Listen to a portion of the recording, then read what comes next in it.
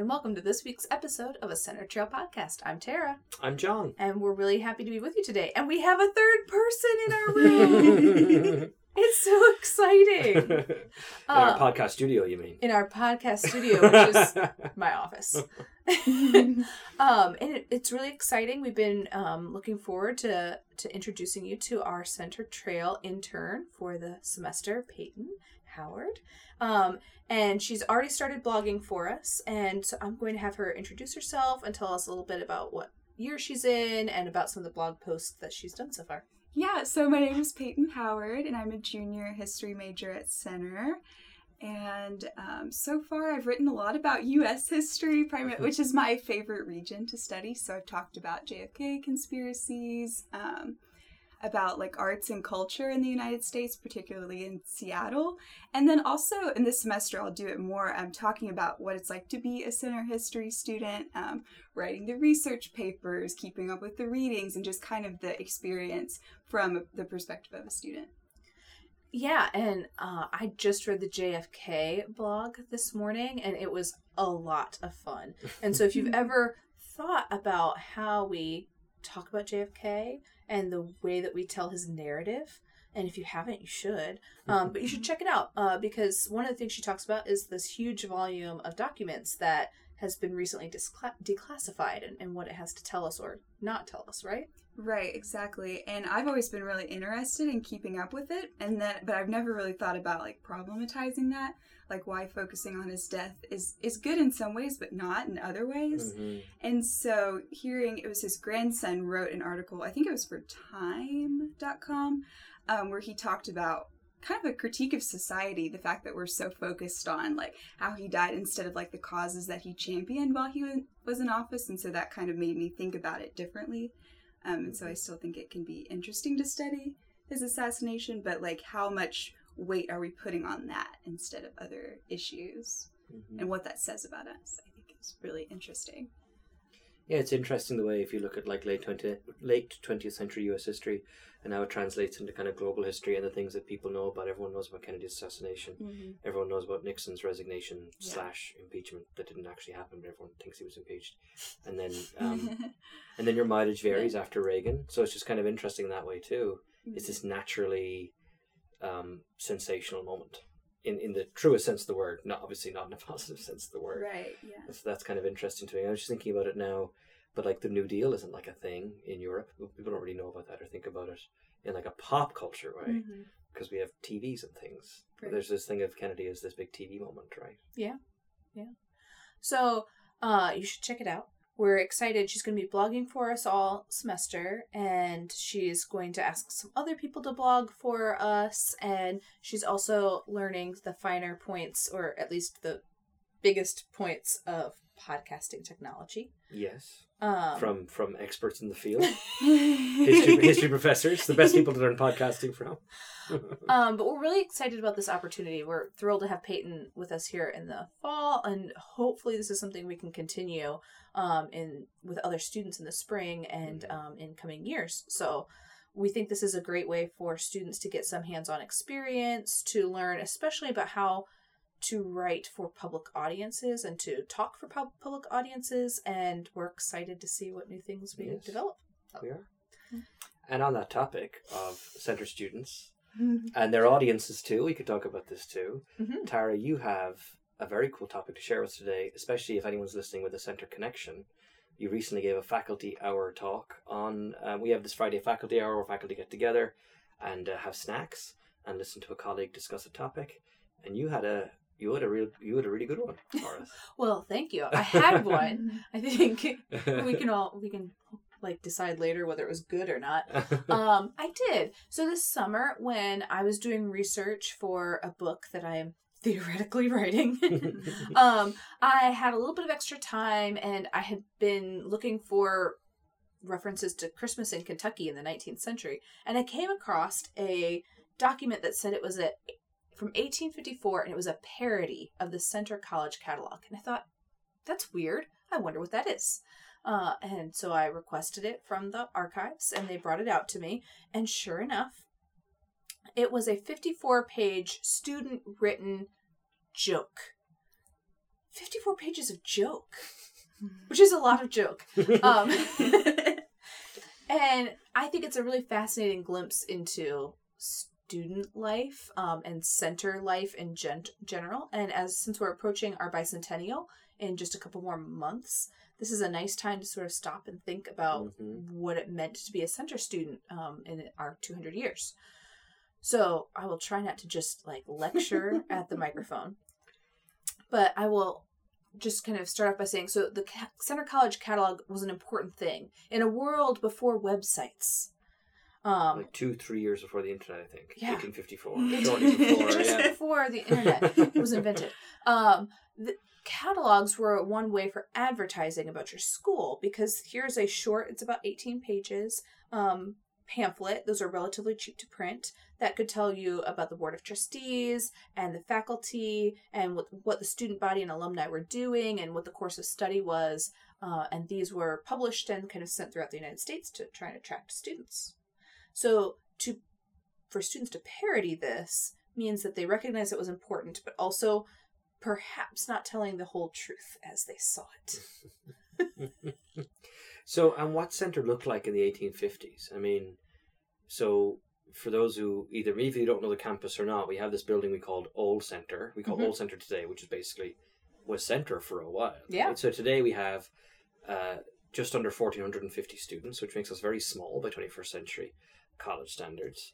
But what does center look like in the mid-19th century? This is just before the American Civil War, right? Yes. Yeah. This is just before the Civil War, and center has been around since 1819, so it's been around for about 35 years. And we're talking about in every class of undergraduates, which is a 4-year degree, you have about 30 students. So in total, in that 4-year college experience, you're talking about 120 students. And then you have a group of irregulars who don't attend as often or are working towards a master's degree or are, who knows. And there's about 20 or so irregulars. So all told, you're getting close to 150 students. You have 7-ish faculty members, but several of those work in the prep school, which is kind of like the high school that's associated with the college. So you have, like 4 dedicated faculty members just to the undergrads. 4. What's that ratio for the student to faculty ratio? I'm not sure they would score 30 to very 1. well. Yeah. And everybody took the same curriculum. So all first years had the same exact classes, and they sat in them together. This is why you could have one professor to 30 students, because you would walk in and they would lecture at you, or you were doing rote memorization where you would kind of repeat things out loud to them. This is not the small liberal arts college style of active engagement that we are talking about today. So they all know each other. Yeah. 120 students. They all know each other. Because I feel like it's obviously isn't true, but sometimes I'm staying at the top of a center classroom thinking, so do they all know each other? What's the deal? Because sometimes it feels that way. Yeah. As sometimes you're teaching a class where everyone does actually know each other. Like if they're all seniors, you all kind of seem to have figured each other out at that point. Some classes more so than others. Really? Sure. Yeah. So there's 120 people. They must know each other. They all know each other, and center was strange in that, unlike most colleges at the time, center doesn't have dorms. Center, and this is a little bit of this is part of their pitch. At center, students didn't live in dorms where they would be encouraged to, do ridiculous things with one another, like stay up too late drinking, or not go to church, or steal horses. Instead, there is common concern in the 1850s. 1850s parents. We'll get to the turkey stealing in a minute. Instead, they boarded in the city or in the country with families, and this was seen as being more moral because you were going to be with families. It was seen as being cheaper, and this was Center's biggest claim. Center was working really hard to keep prices low so that they could attract students who might not otherwise be able to afford college.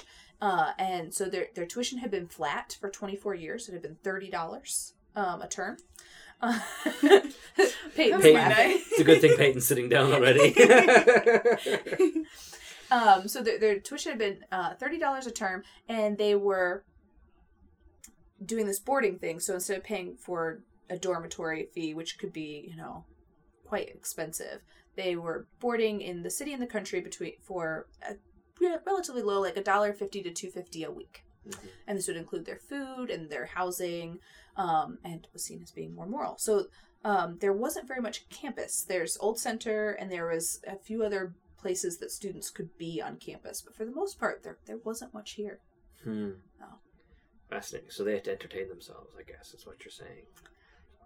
Yes. And they document this at length. This is your whole... Yes. So this is a big part of humor, right? Humor, and in my talk I kind of go into this with the faculty. Humor is really hard to read as a historian. Mm-hmm. And I mean, think about it. Think about what you find funny and how hard it would be to understand why that was funny if you didn't get all the pop culture references, mm-hmm. or if you didn't, weren't living with the person and had these kind of long-standing funny things that everybody mm-hmm. has. So humor is really hard to read, but one of the things we can see in it is how students like to spend their time. So I will ask you guys, what do you think were rules for center students in 1854? No horseplay? Are they too old for that kind of a rule? Well, there is, in fact, a rule that they're not allowed to bring pistols, sword canes, or swords onto campus. So I was aiming low with horseplay, clearly. But I imagine them saying something like, no horseplay. Yeah, right. Imagine that, like, stapled to the wall or something. That would get you in trouble, because you could also get in trouble for defacing the walls of the building or drawing on them in any way. That was a finable offense. It's fair, I suppose. And I'm trying to think of ye old habits, like old with an E on the end. What were the tobacco products that were popular at that time in Kentucky?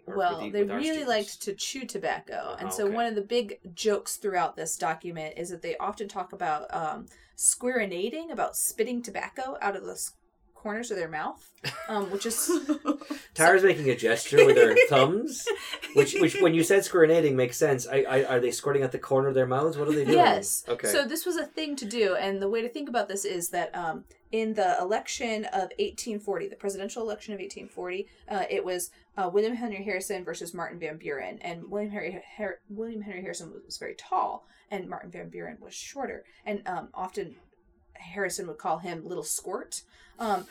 And not to be outdone, then the Van Buren dudes would, and also Harrisonites, they would talk about squirt, squirt, and wort, wort, which were supposed to sound like you literally, out of the corner of your mouth, like spitting tobacco out. It's disgusting. So gross. But centermen seemed to really enjoy it, and so they were not supposed to chew tobacco or smoke in buildings, but they clearly were not paying attention to this, because they repeatedly talk about all the times that they're squirting tobacco out of their mouths, or all the fines they pay, and that they wish that they could just pay like an annual fee to cover all the damages from all the tobacco that they're squirting, instead of just getting fined for it. Into the classroom buildings? Or just... Yes. Oh, Isn't that disgusting? that's disgusting. And maybe my single favorite part of this document is that by the time that they were seniors, so in the real catalog, in your first year, you read like Greek and Roman antiquities, and you do some math, and they kind of go through all this. The center students are having none of it, and when they do their fake course of study, they say things like, we start to get sick constantly, or we put this entire algebra book, we had a funeral for it. And by the time they're seniors, they say that they're swearing profanely, which they are not supposed to do, that they are sick constantly, that they are constantly playing cards, which is another thing they're not allowed to do. Right. But my favorite is that they say that they run around saying squirt, squirt, all off to the wars again, for no reason that I can really come up with. It's just a cool thing you say. Oh, yeah, all off to the wars again. Oh, wow. Yeah, and you can just imagine a certain group of 20-year-old men thinking that was the highlight of funniness. Yeah. And us being like, what is that even? Yes. But you get a really interesting sense of what it was like. They know each other really well. Mm-hmm. They know their professors really well, because professors, get this, Peyton, it could be so much worse. We could be like chasing you around town, pulling you out of bars because you're not supposed to be in them, and then fining you if we find you on the street swearing or out after dark. Oh my God. Because it's the faculty's job to police their moral behavior. Wow. Which is horrifying in a totally different Yes, way. it is. There was it like 70 years ago or something. Some faculty were still living in dorms with students, like the master system. They still do it in Yale, right? Yeah. Because that was very controversial a couple of years ago. Yeah, an historian passed away a couple of years ago who was a very famous figure on campus, and for a long time he and his family lived on the ground floor, I think it was, one of the dorm buildings, which I went home and told my wife, and she was like, the colour drained from her face. That would never have happened. Yeah. It's fascinating. Not What the kind idea. of I want to go back to the faculty in just a minute. What other options do these students have for education if Centre's trying to be cheap? I've never brought this up because at Centre here, our bicentennial is next year, 2019, and lots of colleges with kind of, I guess, larger profiles than us these days aren't as old as us. So, so not just what Centre students' options were, I guess, but like what's the landscape looking like in American education in the mid 1800s? So this is an important time for education, and it slowed down a little bit, but between the Revolution and about 1840, you have a huge period of college building because a Republican nation needs educated citizens, so you need more and more people to have higher education. And so you have lots and lots and lots of schools, and sometimes they are schools with dormitories, like William and Mary, or Yale, or Harvard, or Hamilton College in upstate New York, or the University of Georgia, which was founded in 93, I think, or University of Tennessee. These schools, they have dorms. They're designed to educate kind of a middle-ish class to upper class individual man, obviously. But a lot of these are smaller. They're in some minister's backyard, and they're a academy, and they're 7 students in some kind of a room. And a lot of these colleges, they may have had dorms and they may have had a number of students, but they don't exist anymore.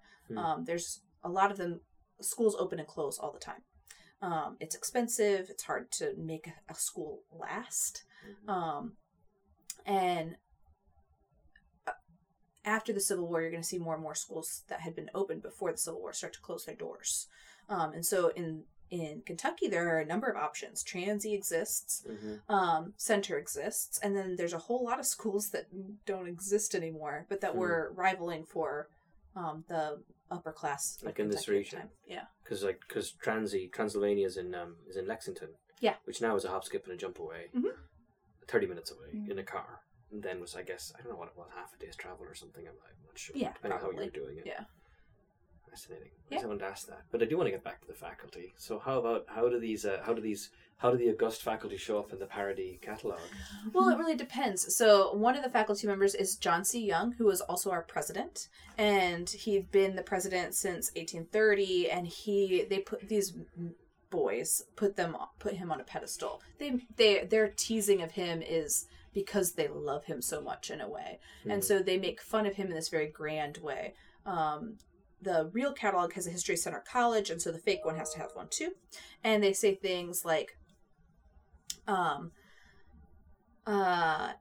they essentially make him into a Roman or Greek god. He is so amazing. He's done so much for the history of this college. He's, this grand august figure who's been around since before time itself. So some of them come off very well, and then the newer faculty, bless them, do not. So one in particular that I like, his name was S.B. Barton, and he was only at Centre for 1 year, and then he goes on to teach in other places. And he must have only had one leg, because they talk about it pretty constantly, or it had some sort of something going on. A limp or something. Or something yeah. noticeable with his legs. Yeah, I mean, they talk about it a lot, and they call him One-Legged Barton all the time, and they are merciless to him. He must have also had a fairly new wife and a small baby, because they were constantly talking about how he was the lecturer of young married couples and babies, which personally I found quite offensive. I can just really relate to this, though. It's like, yeah, sounds like my first 2 to 3 years at Centre. And they also accuse him later of basically falling asleep all the time at work. And again, I'm not saying I've ever done that, but we can relate. So it really depends. And they also, another, the professor who was in charge of this prep school, this high school, was also a center grad, and he had just graduated a few years before from undergrad, and then was in charge of these high school students. And they seemed to have, the undergraduates still seem to be having a lot of fun with him, because they talked about him all the time, Salvador de Soto, and they called him the chief turkey stealer. Because that's what they like to do, is go and steal turkeys from their faculty. Oh my god. And the faculty had turkeys. That's the best thing. You don't have a backyard full of turkeys? My father once tried that. That's a story for another day. We once decided we'd rear 3 turkeys for Christmas, and it didn't go well. Stop it. Yeah, I haven't told you that story. No, we will definitely come back to We'll return this. to that, I promise. You mentioned earlier, humor presents such a challenge, which of course it does for historians, but a classic thing, of course, of primary sources is that the people who created the source are trying to do one thing, right? So whether that's Urban II launching the Crusade, or someone writing about it 40 years later, or in this case, these guys are having fun and everything else, but you're obviously learning, we learn things from the source that weren't being hidden, they just weren't the intention of the source's creation.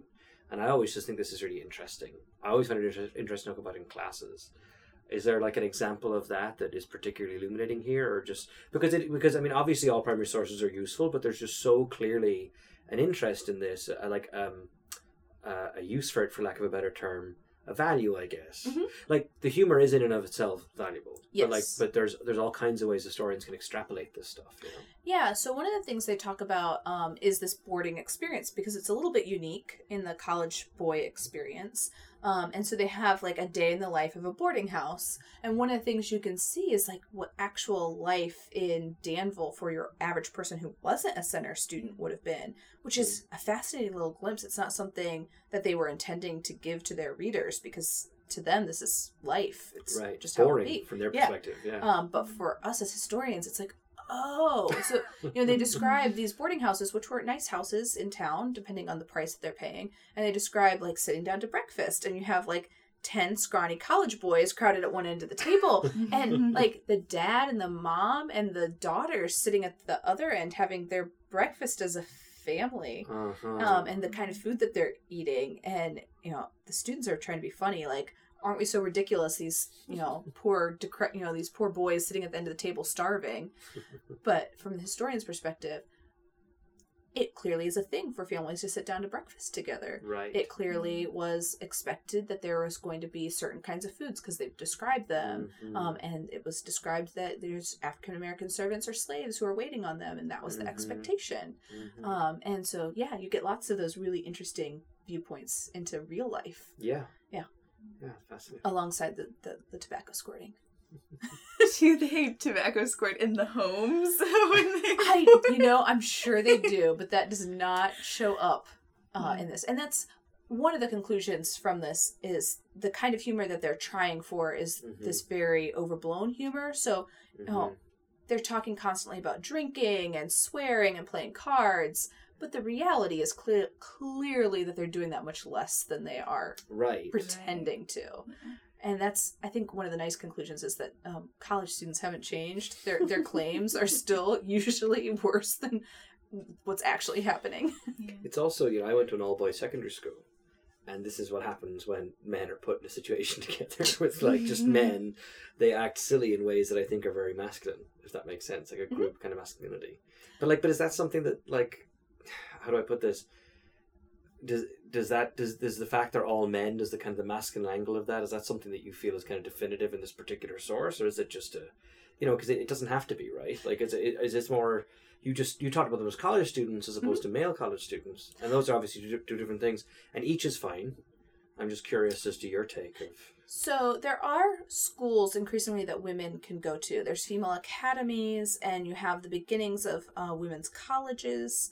And in fact, in just a few years, there'll be women from Danville who are not associated with Center who'll be going to Vassar and places like that. So there are women who are getting increasing education, but they're not having the stereotypical 1854 college experience, and there is Right. one. And the expectation is that those people going to college are boys, and that's the word they use, BHOYS, which has a whole lot of meaning at the time. And they are performing. You're absolutely right. This parody is them in some ways performing the expectations of a college boy, being wild and doing things they're not supposed to do and not studying at all and being seen as kind of lazy layabouts. Those are the stereotypes of an 1854 college boy. So they are performing masculinity in this really, really specific way. Which is part of why they can't have pistols and sword canes on campus, because they would have just been challenging each other to duels all the time. My secondary school didn't have that. Yeah.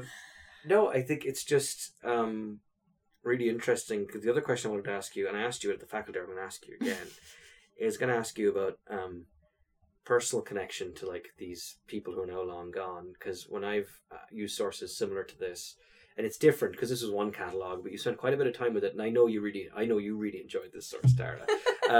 But like I've read letters and things like that for my current project of these mostly young American priests living in China and stuff, and you feel like you get to know these people even in some small way, and you feel kind of close to them in an interesting way. But I think there's an interesting extra layer, so I'm interested to know how much of that you did or didn't feel, but also extra layer that you are a professor in 2018 dealing with centre students all the time, and Tara went to Worcester, which is a similar style college to centre. I did not go to a similar college style to centre, so when I first got here and they talk about relationships with your students, I thought it all sounded insane and crazy. Like, what did you want me to do? And I've been here a few years. It's like, okay, I get it. It is different. Like, it's just a different vibe completely. And you think about your relationships with your students in ways that I just was not doing at my last job. It's not better or worse. It's just the way we do things at centre. I actually do think it's better, but I'm being polite. It's not better or worse. So I just keep thinking this is interesting. I know I asked you at the faculty hour, but I'm just asking you again anyway, for posterity as well. Those two levels of like, did you feel any kind of attachment to these guys or not, or whatever? And then what's it like being a professor, seeing these silly men, or boys, really is what they really are. Yeah. Despite their age. Yes, they are. In every sense of the way they're being thought about, they are boys. Right. So yeah, I did get really attached to them. And as I dug through this, 54 pages of printed, 54 pages. It was ridiculous. That I got very attached to them, and you could sort of start to get a sense of which students were particularly gregarious, and until about the last 10 pages, I just thought this was the most charming thing I'd ever read. And it's an 1854 document, so there were little comments here and there that were racist, because that's going to exist. Right. And then the last 8 or 10 pages were really bad. And I was disheartened. I also recognized that they were trying on a particular style of writing. They were trying a genre, and that genre encouraged the racism, but the racism was also clearly just really prevalent in their culture, and they didn't see anything wrong really with what they were saying. Even if it maybe wasn't what they would say in real life or do in real life, writing it in this way was fine. And joking about it is fine. Yeah, according to them. That was jarring, right? Because I don't want to have that kind of feeling for people who are writing terrible things. But I am a historian, so I have to remind myself, like, they are products of their times, and I don't have to like that behavior, and I can think it's awful and terrible. But I have to put it into context. And they, in the end, it is a mostly charming document. And in the end, these students actually come off very nice. They come off as funny, and clearly they've learned a lot from their education, and they've enjoyed their education. They make the nerdiest jokes you've ever heard. And they've clearly come away with a different understanding than they entered college. And so in that way, I went back to finding them very charming. And similarly with, as being a faculty member, I enjoy every day with my students. Today, I was having an especially good day, and I thought, man, this is the best job.